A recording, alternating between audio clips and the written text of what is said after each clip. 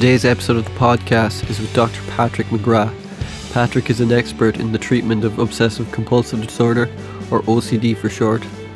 As someone with OCD myself, I can tell you it's one of the hardest things I've ever gone through, and I was a bit nervous talking about it in such a public forum, but I thought maybe it might help some other people if they heard it, or it's good to talk about mental health issues, and I think men in particular were a bit guilty of not talking about them. So in the podcast we talk about the various forms of OCD, the treatment for OCD, and we talk about Rush, the badass Canadian band Rush, who Patrick is a fan of and had bobbleheads, so that was always a good thing.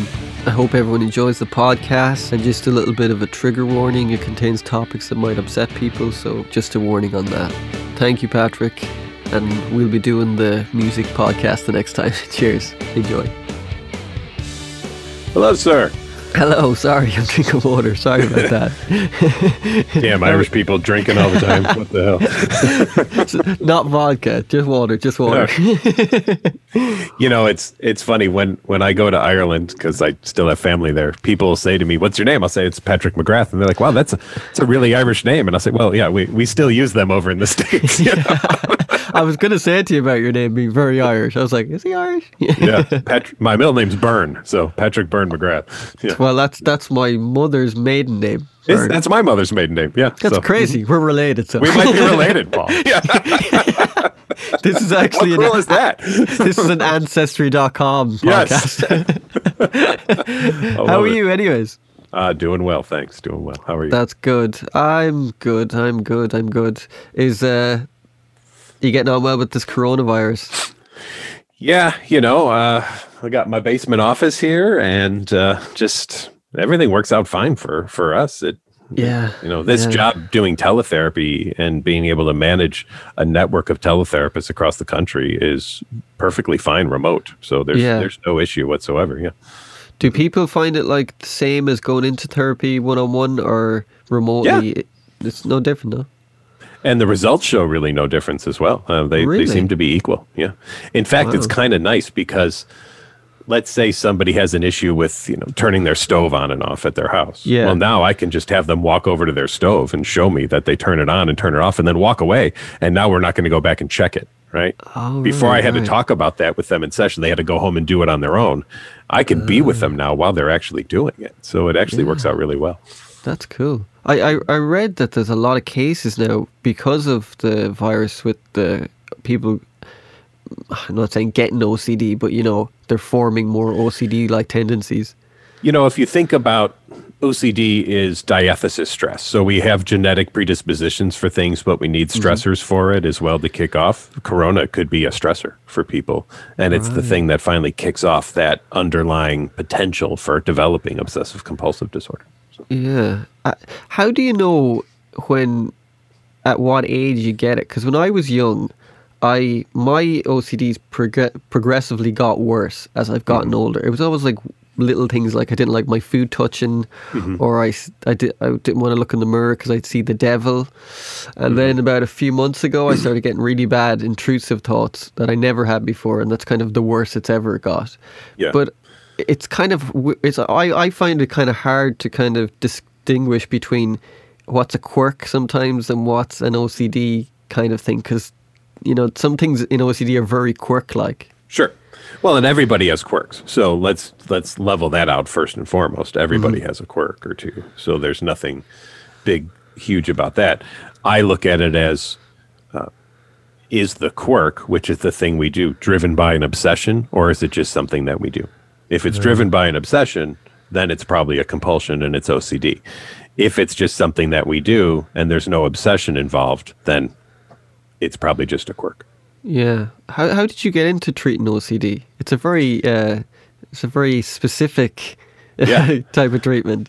Really, it was a postdoctoral fellowship that I did. After I got my PhD, I went to the St. Louis Behavioral Medicine Institute, and I worked under Alec Pollard, who's a big person in the anxiety field, and I was his postdoctoral fellow for 2 years, and that's how I got in.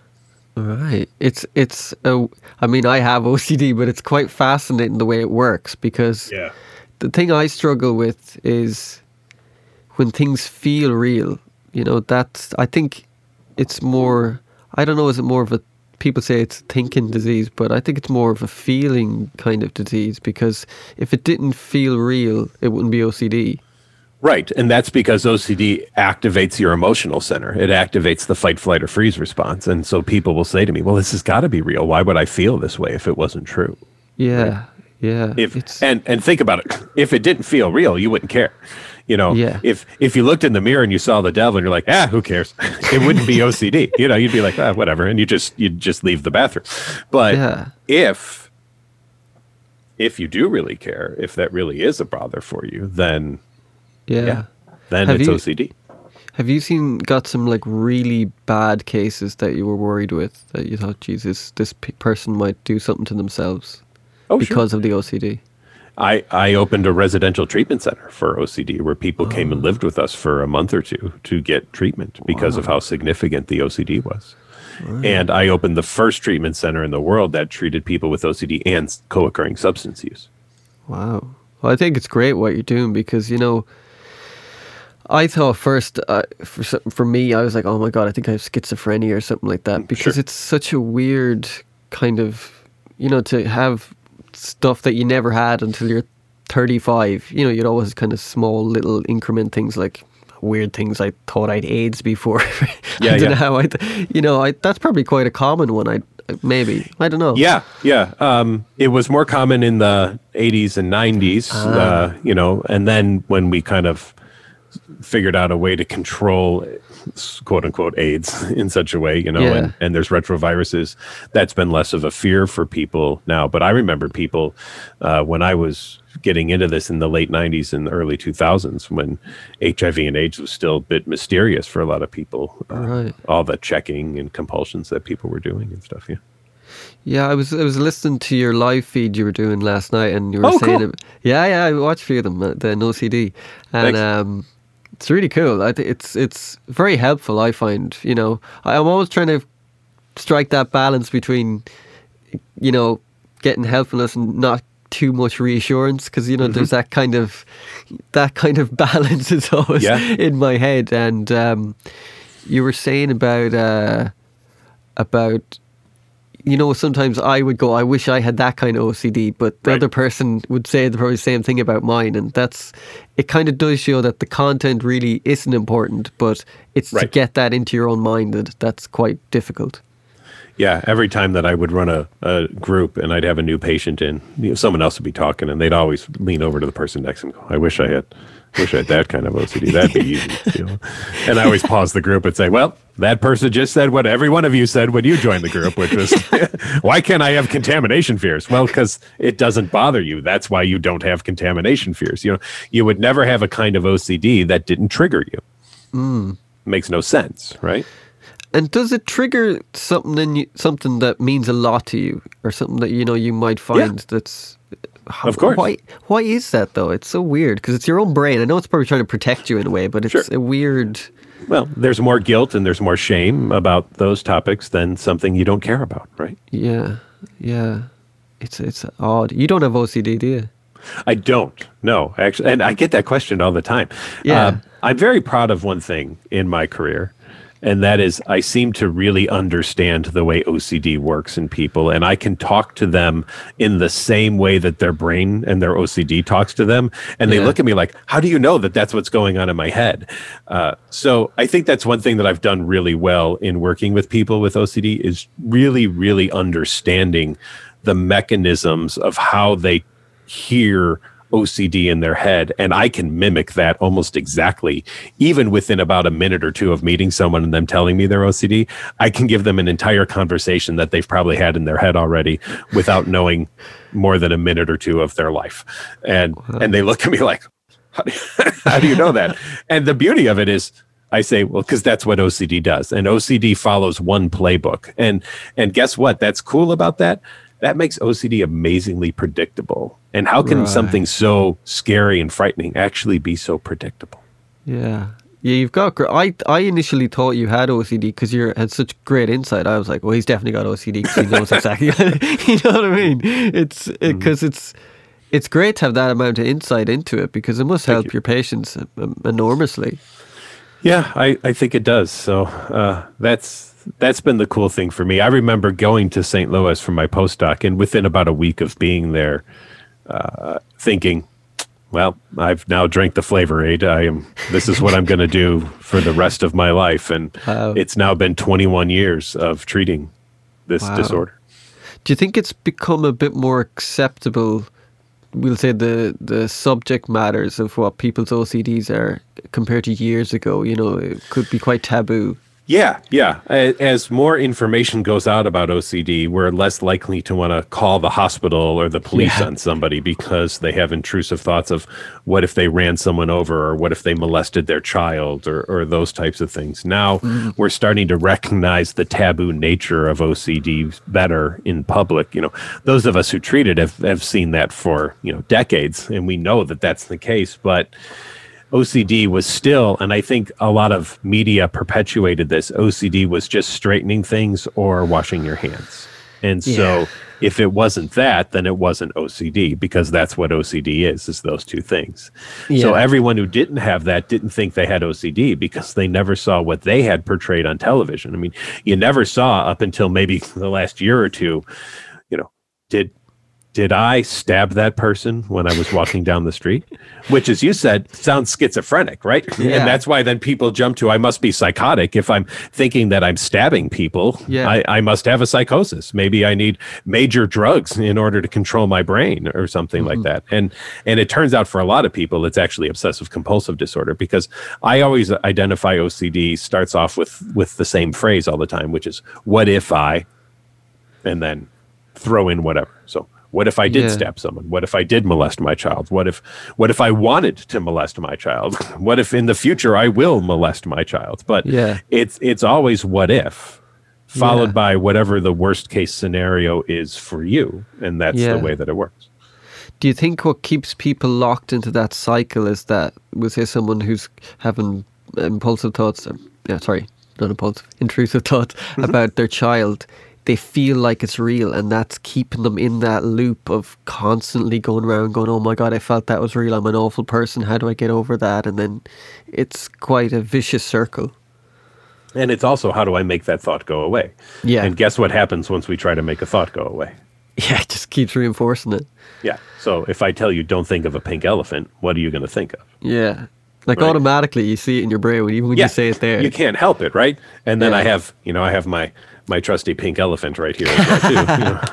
Hello. And then so now I've told you not to think of it. So what you think of OCD like this, all right? I'm gonna give you my little representation of it. So OCD says, hey, Paul, if you want to be okay today, just remember, don't think about blank, which automatically leads you to thinking about blank. Mm-hmm. And now you get more and more riled up. And then OCD is like, oh, crap. Oh, no. All right, here's what you do. If you want to get back in my good graces, do these 12 rituals and do them just perfectly and do them so everything's right. And eventually you get to the point of doing them and you do them the way OCD wants them. And then you get back up to the top again, and this OCD says, okay, good job. Now, remember, in order to stay in my good graces, don't think about blank. And then it starts all over again, right? Or don't have the image of blank, or don't have the urge to do blank, whatever it is. Because OCD is thoughts, images, and urges. It's those three things. So you may have a thought about something, an image of something, or an urge to do something. Mm-hmm. I mean, and my job as a therapist is to teach people that just because they have these things doesn't mean that they're true or real. I've taken someone who had urges to push people into trains to a train track, and I've stood a foot from a track and told them to push me into trains for hours at a time, with my hands behind my back and their hands on my shoulder. Wow. And shown them that just because they have an urge to do something doesn't mean that they're actually going to do it. So by doing that must build the trust up with you and them inside their brain as well, that, oh, maybe this is OCD, because I know I fluctuate from days going, oh, I think the doctors got it wrong and I don't have OCD. Sure. And they're just saying that to make me feel better. I remember even when I went to my doctor and I said, what was happening, because I was in a bad place at the time. And I said, can you show me what you wrote down? Because I had a bad feeling that he wrote something that he didn't say. You know, it was like, and he said, yeah, that's your OCD, Paul. And I said, yeah, I know, but in my brain, I'm going to go home and think you know, it's... Yeah. I know it's my OCD, but can I still see what you wrote down? Exactly. Exactly. It's quite nefarious because you're it's... You feel like there's someone living with you that is you but isn't you, if that makes any sense. Yeah, it's the in-law, right? In-laws and fish are bad after 3 days, and OCD joins that as well too. You know, and how do we? I use that metaphor sometimes. I say to patients, how do we uninvite OCD? Mm-hmm. Right? Unfortunately, OCD's been invited in because we fed it. And how do we feed OCD? We do compulsions. OCD feeds on one thing, which is compulsions. So the more compulsions we do, the more we fed OCD and the more it sticks around. You know, if you feed a stray cat, after a while, it wants to come in your house, right? And it just kind of moves in, and now it just wants you to feed it all the time. That's what OCD is like. So how do you get rid of OCD? You stop feeding OCD. And how do you stop feeding OCD? You stop doing compulsions. Yeah. And you have to sit with the disgust or the anxiety or the discomfort or the shame or the guilt that is brought on by those obsessions, and learn that just because that's there doesn't mean anything about you as a person. Mm-hmm. Mm-hmm. Yeah, the kind of, I think, is pure O. I know that's a term that some people don't like using, but my always stuff is I pure don't mental. really use it. Yeah, because it's all OCD, isn't it? Anyways, you're just doing mental compulsions. You're doing mental compulsions instead of physical compulsions. And so my problem with the pure O term really is more along the lines of, then it just sounds like you just have obsessions, right? When we say that. Yeah. So I look at it as you either have mental compulsions or you have physical compulsions, but it's all OCD. Yeah.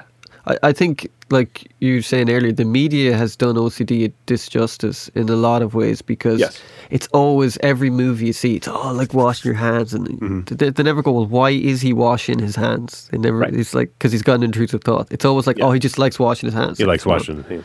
Or coronavirus has brought this out too. I wrote a blog. I have a little Psychology Today blog called "Don't Try Harder, Try Different," and on there I wrote a blog about, I was watching the news one night, and on the news, one of the newscasters said, well, maybe we should all just have a little OCD these days, and then we could wash our hands more. And I was, you know, imagine if we said to somebody who was very overweight, and because, you know, they had a genetic condition or something like that, why don't you develop a little bit of an eating disorder? Yeah, right? I know. The up in arms that people would have about that, rightly so. Yeah. And yet we can joke about OCD, which the World Health Organization considers to be one of the top 10 most disabling conditions in the world. Mm-hmm. But it's okay to make a joke about it, or to have entire TV programs about it, right? Yeah. Yeah. It's because it's a mental, it's exhausting. It's very exhausting because, you know, it's from the moment you wake up till the moment you go to bed, and it's like that balance of trying to go, okay, this isn't what it is, but it's very difficult because it's it's like someone constantly punching you. At some point you're going to go stop, and once you do that, you're kind of engaging with it, so it's very hard. Yeah. Nobody wants OCD, right? And we shouldn't wish a little bit of OCD on anybody, because you're right, it is exhausting. You know, I would contend that a day of physical activity versus a day of just being in my head all day long, the day of being in my head all day long is more exhausting than the day of physical activity. Oh, for sure. You have internally gut punched yourself so many times that it's just overwhelming, because you're mad at your own self for the thoughts that you have, right?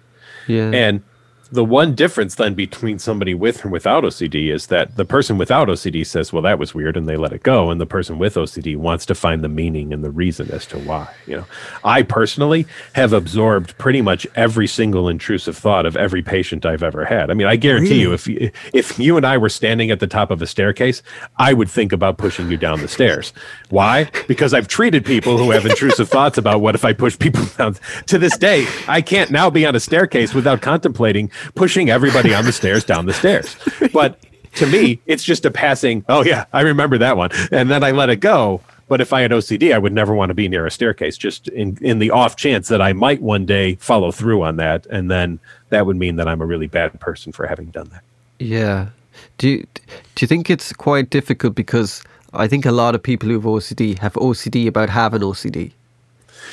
Yeah, and then it can be OCD about that. It can be OCD about treatment too. Now, if I want to get rid of my OCD, I have to do the treatment perfectly, right? So OCD will get in the way of everything. And then there's the other part of OCD. Now that I'm feeling better and those thoughts or images or urges don't make me anxious anymore, does that mean I'm a horrible person because now they don't bother me anymore? Yeah, right?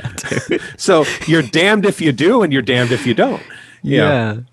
Yeah, your OCD goes, hey, this isn't bothering you anymore. So this actually is true. And you're like, oh, for God's sake. It is true. Then you really are a horrible person because now you're not bothered by that thought. But that was the whole goal of therapy, was to not be bothered by that thought, right? So that's another hook that's the last ditch effort of, OCD's falling off the cliff and it's just trying to grab at straws. And it's like, no, you're not afraid of that anymore. No, you're going to do it. Bring me back to save you, Because OCD lies to you. It's like it's your best friend. It's like, hey, Paul, the only reason you haven't actually done those things is because of me. Yeah. So if you get rid of me, then you're probably going to do those things. I'm the thing that's keeping you safe. And it's that kind of thing is like, oh, you're never going to do them, but you want to do them secretly. So you are a bad person anyways. It'll always find this weird way of getting in. If it doesn't give you one thought, it'll give you one that bothers you. And you're like, oh God. Yes, exactly. Do you find it quite a hard area to get into with people who have heterosexual OCD and homosexual OCD? That line of they're not homosexual and they're not heterosexual, if you know what I mean. Yeah, they're the what if, the somewhere in the middle kind of experience, So now instead of calling it HOCD like we used to, we refer to it as sexual orientation or orientation OCD because, at first it was just it's only straight people who are afraid, what if I'm gay? But guess what? There's gay people who are afraid, what if I'm straight, right? So we can't call it HOCD and be inclusive. So we have to look at it as whatever I identify as, what if I'm not, is kind of where it's at. Or if I'm questioning what I am, then what does that say about me? Because I should have a definite answer. OCD demands a 100% definite answer. But there's a problem because OCD's nickname is the doubting disorder. So OCD will never accept a 100% answer because it's the doubting disorder, but it demands a 100% answer because that's what it wants. So now you're in a quandary, right? How do you complete this loop, right? How can you give OCD a 100% answer when it will never accept it, even though that's what it demands? Yeah. Wow. It's crazy. It's so crazy. Do you find it difficult, some people who have, we'll say, a heterosexual or homosexual, or sorry, I said sexual orientation OCD, that I think people understand is they're not, if someone's straight, it's not like they're homophobic. It's that it's their identity isn't who they are anymore. Mm-hmm. And it could also be related to relationships. What would it mean if, as a married person with children, I suddenly realized that I'm not straight or I'm not gay? And that would mean I would leave my partner, I would lose my friends, I would lose my identity. It might affect my religious status, my political status, all of those things that come with the doubt of, if this thing were to be different than what I've identified it to be, look at all of the ramifications that it would have. And so then OCD goes, well, then maybe we should check to see if you really are that thing or not, just to be sure, right? Yeah. And do you get any pushback from like the LGBTQ community? Because I know that's quite hard because, it could seem on the surface like someone's homophobic, but it's not that at all. It's not that at all, right? And I have not seen pushback because my goal is not to change anyone's orientation. My goal is to get people to be okay with the intrusive thoughts that they have and realize that just because they experience them doesn't mean anything true or real. So I don't care personally what your orientation is. If you want to be gay, be gay. If you want to be straight, be straight. If you want to be queer, be queer. If you want to be transgender, be wonderful.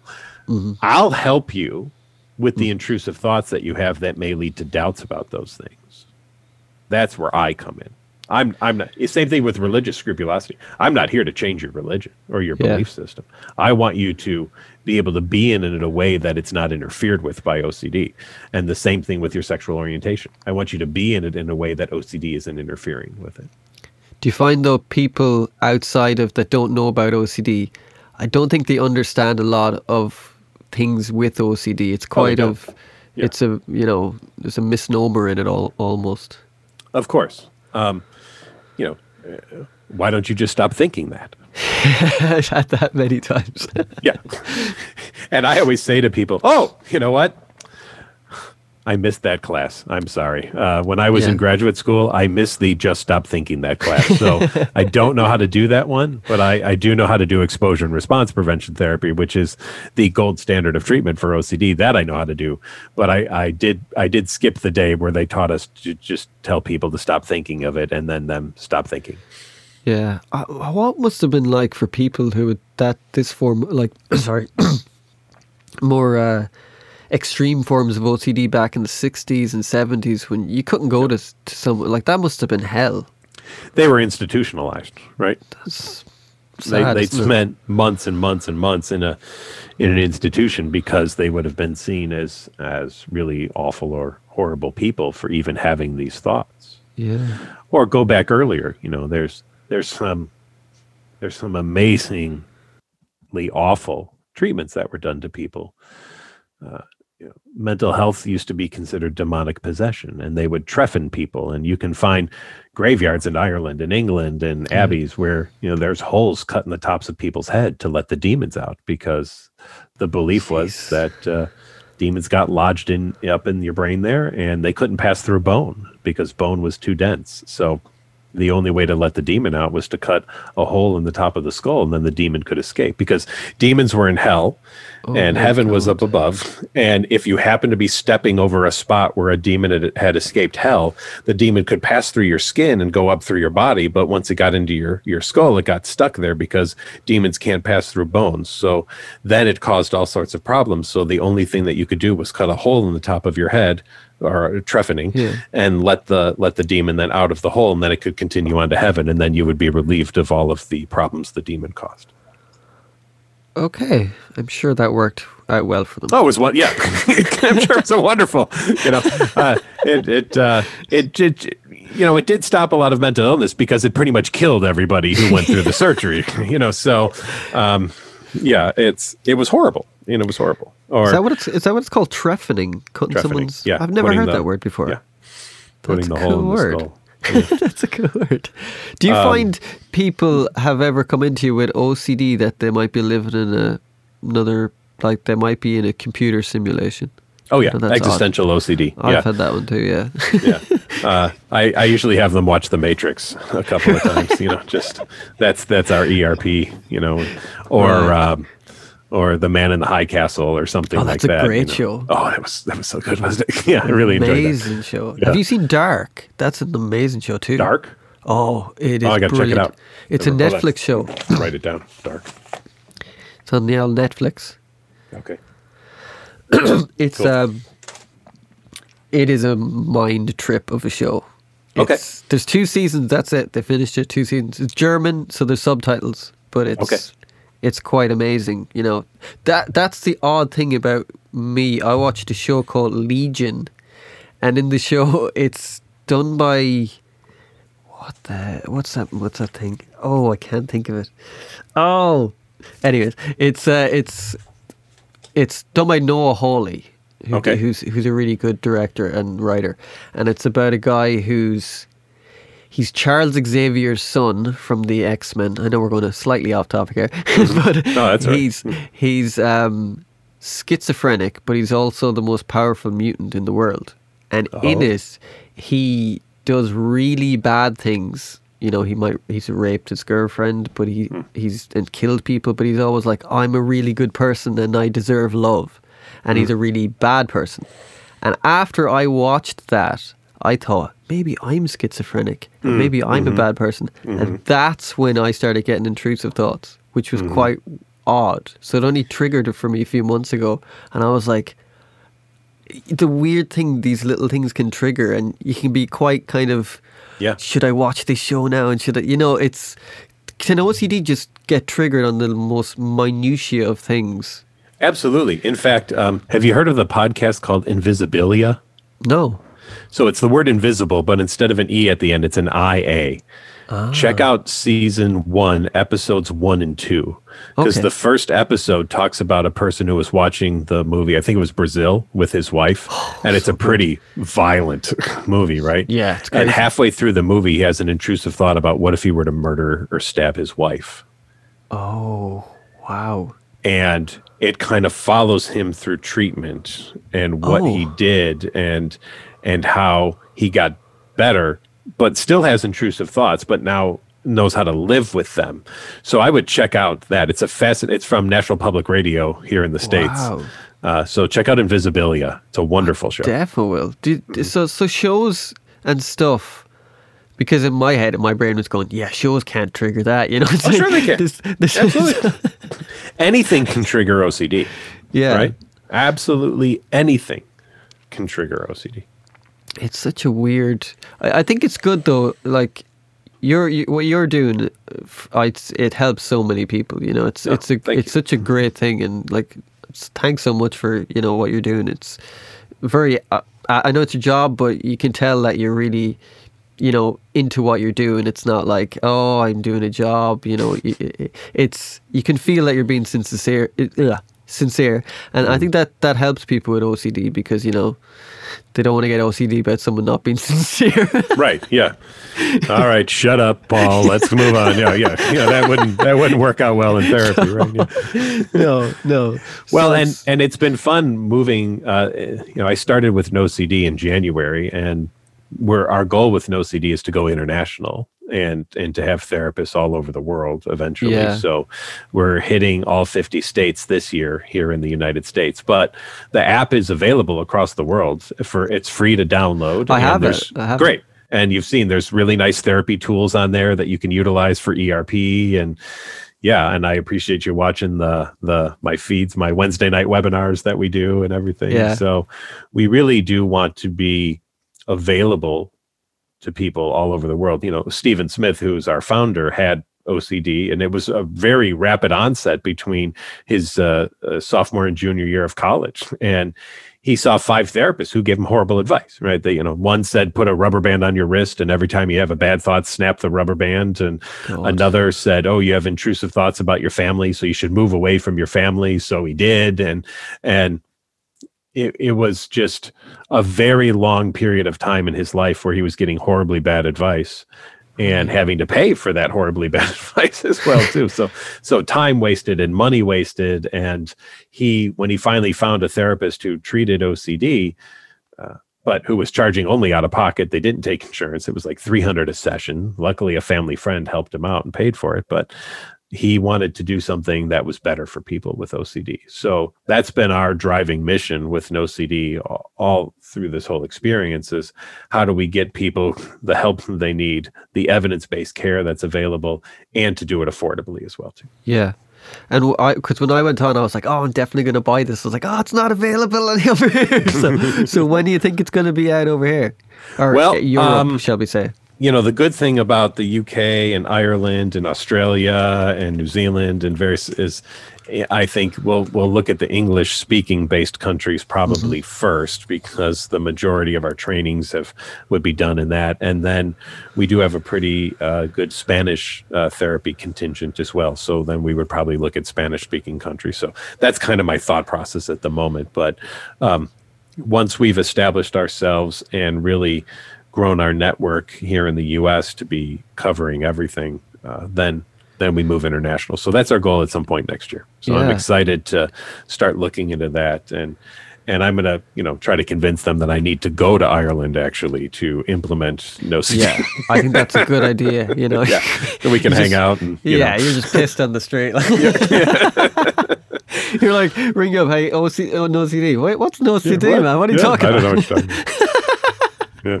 And I still have family. I've got relatives in Clonmel, so I can still go and hang with them and everything. So that would be fun. That's cool. Yeah. How many times have you been to Ireland? 4. Oh, you're well versed in Ireland. So yeah. Have you been to the west of Ireland?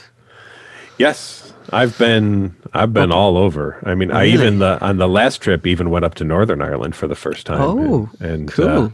That was very interesting to just see how the ruggedness of Northern Ireland and some of Yeah. the landscape up there is so very different Oh, yeah. than what you see across a lot of the rest of the country. Yeah. But anywhere from the Burren, the cliffs. Although I got to tell you, those walls they put up at the cliffs just destroyed. Oh, yeah. If people say now where to go in Ireland, I tell them don't even go to the cliffs because you can't even see them anymore because they put up all those fences and everything. You can't even, so the better is go to Dingle or what's that town right next to the cliffs? Oh, why am I? There's a lot of Irish music there. It's really wonderful, and now I'm blanking on it. But you can do Galway? a boat tour, and you can go see the cliffs from the water. Yeah. That's really Yeah. cool to see them, to look up Yeah. and see them. Oh, there's some great places. They did this cool thing in Ireland a few years ago called the Wild Atlantic Way. They implemented this journey. So what you do is you travel from the top of, I always get these confused. Either Mallinhead to Mizenhead. So it's Donegal down to the end of Ireland. It's all on the west, and it's all signposted. So you go into these little nooks. Me and my friend did it. We drove all the way up and Yeah. all the way down. So you like see- hit Dingle and Kerry and everything along the way. Yeah, Mhm. the ending is kind of in Kinsale, but it's Oh yeah. Oh, Kinsail's amazing. beautiful. I love Kinsale. Yeah. It's amazing. You just see all these places that you were like, I don't even know this existed, and I'm living here all my life. And Yeah, it's right. Just beautiful. It you is know? beautiful. And I love some of the different accents, even just on an island that small. That like you go to Cork and they're Cork, Yeah. I'm from Just Cork, how- bye. How are you doing? Cork, You know? And my parents loved. They were just there recently. They went to the Titanic Museum. They said it was Oh, incredible. cool. Just to check that out. So. I'm from Sligo, Yates Oh, are you? country. Okay. Yeah, yeah. A little tiny place called Inniscrone. It's Okay. right beside the sea, so it's quite small. Yeah. So I'm sure there's not too many OCD sufferers here because it's too small, but there's probably a few around. So don't open a clinic there. You're saying it won't. That was my advice to you. If you were thinking about branching into the Scrone, maybe think twice on that. Stick one. toward Dublin or maybe Cork, maybe.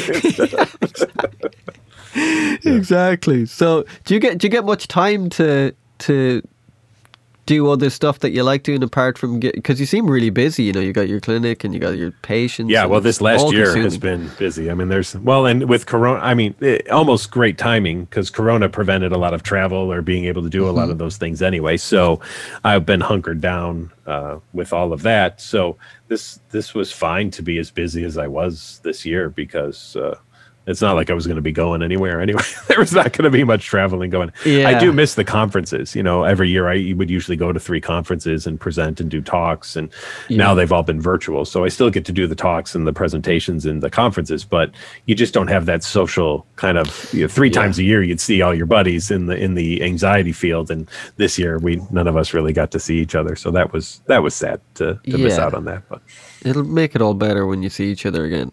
yeah. Is that a Rush Bobble?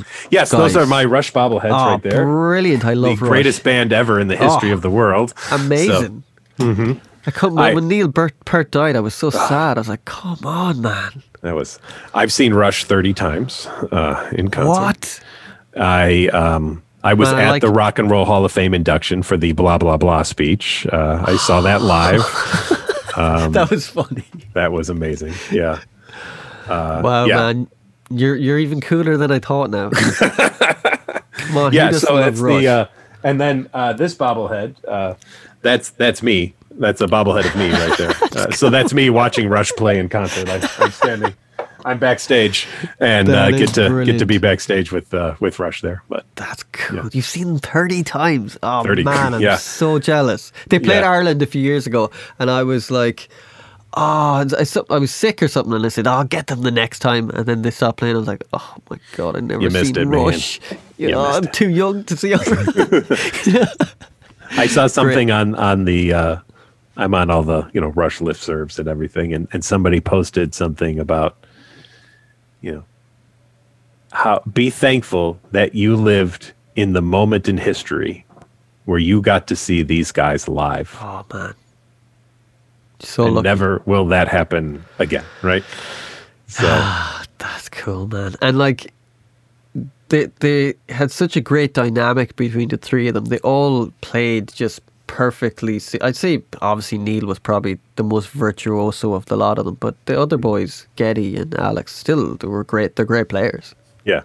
Well, the thing that I loved about Alex is, you look at many bands, and at the top of their chart, if you have their music in front of you, you'll see 3 chords, right? And then you open a Rush, and Alex has 28 chords, listed. Yeah. And it's like, crap, that's a lot of chords to play in this song. And then the time signatures, there's got to be a bar of 7/8 somewhere in one of their songs everywhere. And then to watch Geddy sing, play the bass with one hand, the bass pedals with one foot, the hand on the keyboard, all at the same time. I don't. Have you read Neil's books? Mm-hmm. Are they good? Yeah, I heard they're pretty good. Yeah, yeah. I must get it. That was sad. What happened to him with his wife and his kid dying. That was just crazy. But what a beast of a band! Like they're amazing. What was the first time you saw? What was the first time you saw them? What year? That would have been 1989, 1990 when Presto came out. Wow. Yeah, so Presto was my first show. Wow. I wish that I had known of Rush prior to that because I was in high school band and all the drummers were Rush fans. And they'd be listening to this. I'd be like, what are you listening to? What is this? And one guy gave me a couple of tapes and I got hooked, man. It was just like, okay, yeah, I am into this. And yeah. I always hated the way the critics were so snooshy towards Rush. They really were. They were and you're like, dude, they're amazing, proficient musicians, great songs. Like, find me a band, 3-piece band that plays that well. Maybe Cream as well, but they play unbelievably well for 3-piece. Just lock in with each other perfectly. Yeah, I agree. And it was great to be there at the Hall of Fame that night to watch the induction, especially because when the guy announced from Toronto and the crowd went nuts, right? He didn't even say Rush. And for about a minute and a half, the crowd until Geddy and Alex and Neil actually stood up from their table and like did a wave and said, okay, sit down, everybody. Thank you. But that night was amazing. Heart got inducted that night. Wow. Public Enemy got inducted that night. Randy Newman.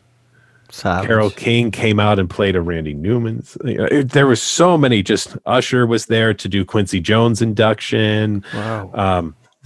Tom Morello came out and played. John Mayer came out and played. The jam at the end was amazing. Chris Cornell inducted Heart, so he was there that night. It was incredible.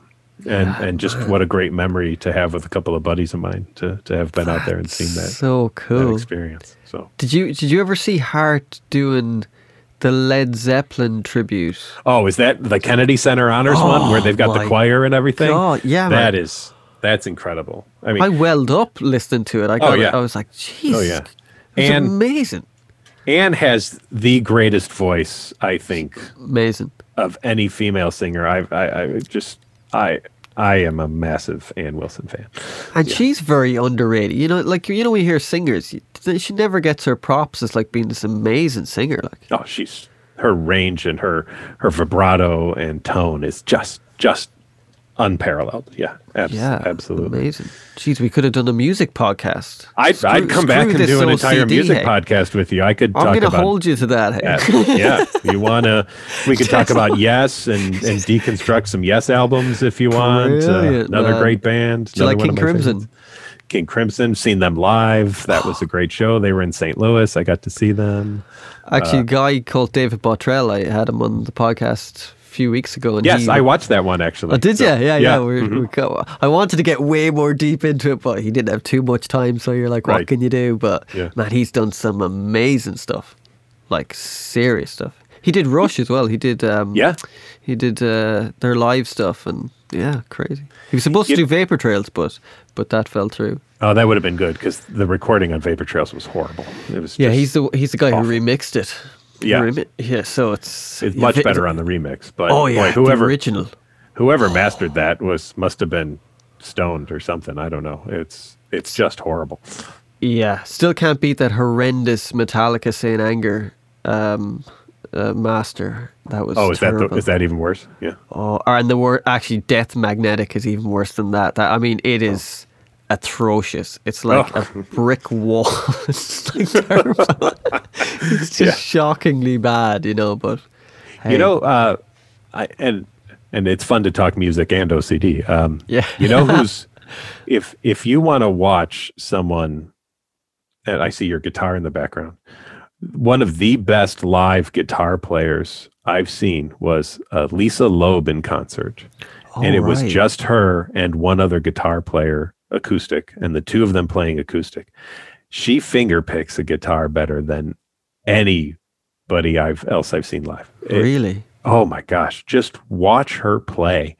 Just when she's not with the band. I mean, she's great with the band, but to watch her individually play is mesmerizing.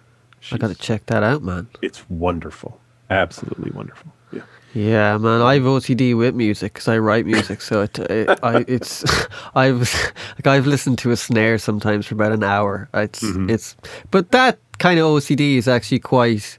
It can be quite helpful. It's not like I think sometimes if you get with OCD that you can go that it can benefit you in some way. I know that's quite weird, but that No, you're not the first person with OCD to say that to me. Where they've attempted to make some lemonade out of the lemon, right? And have found maybe a spot where they can utilize it to the best of their ability instead of to the worst.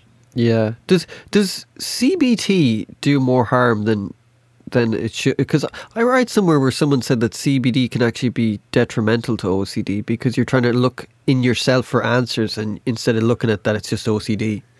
Yeah, it depends. I mean, CBT's or cognitive behavioral therapy is many therapists say they do cognitive behavioral therapy or CBT, but what many therapists do is cognitive behavioral therapy. And when you're really working with OCD, you want that behavioral piece there, because if you get mired in the cognitive, then you're just talking to someone. And guess what OCD would love to do all day long? Talk about OCD. Yeah. OCD, I mean, that's OCD's jam right there. Oh, wait, you want to talk to me for the next 7 hours about why this might be dangerous? I'm all in. Let's go, right? Let's do that, because that sounds amazing. And that's not what we want with OCD. We want, oh, you had that thought? Okay, we're gonna work on letting that go and not paying much attention to it and being okay with it. Does it come from like your ego or insecurities? Is that where OCD comes from? Because it's very you get an ego phrase. You hear ego syntonic or ego dystonic, and basically what that means is ego dystonic means I don't like the thoughts that I'm having and I don't want them, and ego syntonic means I welcome them and I do kind of enjoy them. But in terms of id, ego, super ego, Freudian stuff, we don't use that in psychology. There's a couple of people who still purport to that, but I would not go near them for OCD. So because it's I think, like you were saying, once you get caught in that cognitive stuff of trying to figure it out, oh, well, I have this thought because of this thing relates back to some sort of weird thing in childhood, it can get you deeper down the hole, I'd say. Well, and then if you find that weird thing in childhood, now you're going to be bad. Now, why did I let that happen? Yeah. Why didn't I do something else when I was 12 years old? And now you've got hours of beating yourself up over, had I not let that happen, then I would have never had this experience, right? Yeah. I would have never then had OCD. So I'll do two things. I'll beat myself up over being 12 and being stupid because I let that happen. And then I'll also beat myself up over making sure that I never let it happen again and constantly be on the lookout for it to make sure it doesn't ever happen again. And is it genetic, or is it something both in childhood? Appears to be there's some genes that are involved. So if it's 1 to 2% of the population, but there's a higher preponderance of it, shall we say, in families of someone who already has OCD, then we know that. And with identical twins, it's like a 70%. Oh, really? Concordance between identical twins. So it's not 100% genetic, but it's also not 100% environment. And do more men get it than women, or is it just even out? It seems to even out by the time that you hit young adulthood, but it seems to start earlier in boys than in girls, actually. Really? Why do you think that is? Don't know. We don't know. Is there a lot that isn't known about OCD, or is everything kind of known, or is there just stuff that... Oh, there's always more to learn, right? Brain circuitry and are there other kinds of therapies or medications that are going to come out? They're doing a lot of gene looking at now to see, are there specific gene markers for OCD? Right. There's a ton of information to still know. But to this date, the best thing to do is exposure and response prevention therapy, or exposure and response prevention therapy plus medication. Yeah. But medication alone is not recommended, or any other things. ERP is the standard of treatment for OCD.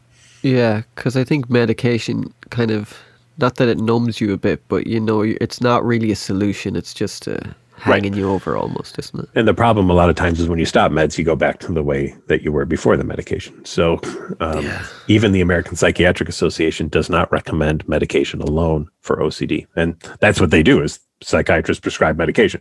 And they even say medication alone is not the first course treatment for OCD. Okay. Well, thank you so much for this talk. I've so enjoyed it, man. It's I should say doctor, sorry. I'm whatever, Fred, Jim, whatever. I don't really care. Thanks so much for taking time. I really appreciate it, and you're doing great work, and it's great to have someone like you and the people at OCD and online and giving information to people, because it really does help people. It definitely helped me, so thank you very much for that, and thanks so much for coming on the podcast, and come back and we'll talk about Rush. Just send me an email and we'll do an hour of Rush and other great music. I even see Pet Sounds in the back there. Oh yeah, man. Good stuff. Have you listened to Wishing You Were Here by Chicago? No. So there's the story kind of goes that they were recording in Denver. The Beach Boys were actually in Denver recording. They kind of met each other at the airport, ran into each other, and Chicago invited the Beach Boys over while they were doing some recording, and they ended up doing a song together called Wishing You Were Here. Oh, I'm going to check that out, because they toured together in the 70s. Yeah, well, and I even saw them in the 90s. They toured together again. Really? Yeah, I saw them live in Chicago, because I'm from Chicago, actually. Okay. But one more quick thing before we go. Cool. There is now a band from Russia that is covering Chicago songs. And if you want to hear some of the most amazing live stuff, check this band. They're on YouTube. Okay. And it's called Leonid and Friends. And they do covers of Chicago, and they've even got some Earth, Wind, and Fire covers. Brilliant. These guys are phenomenal. Great. None of them speak English, but they hit it note for note. Every single song they hit note for note on Chicago. So check out Leonid and Friends. They're amazing. Oh, defo. Well, thank you so much for this. I really, really, really appreciate it. And absolutely. Great to have a great day, and too bad it wasn't 2112 next year. We could have done that Rush. I'm sad that I won't live to 2112, because I would love to live that long just to play it on that on January 1st of 2112. That would be wonderful. It's 2021, so we could kind of put the numbers. We can skew it some way. 100 years from now, this is the pre-100th anniversary of 2112. Well, thanks again. Have a great day, and I'll be in touch. We'll definitely do that. I'm definitely looking forward to doing that. So thank you very much, and I'll put all this up, all the links, everything, and all that jazz. So excited. Cheers. Talk to you soon. Thank you very much. Bye bye.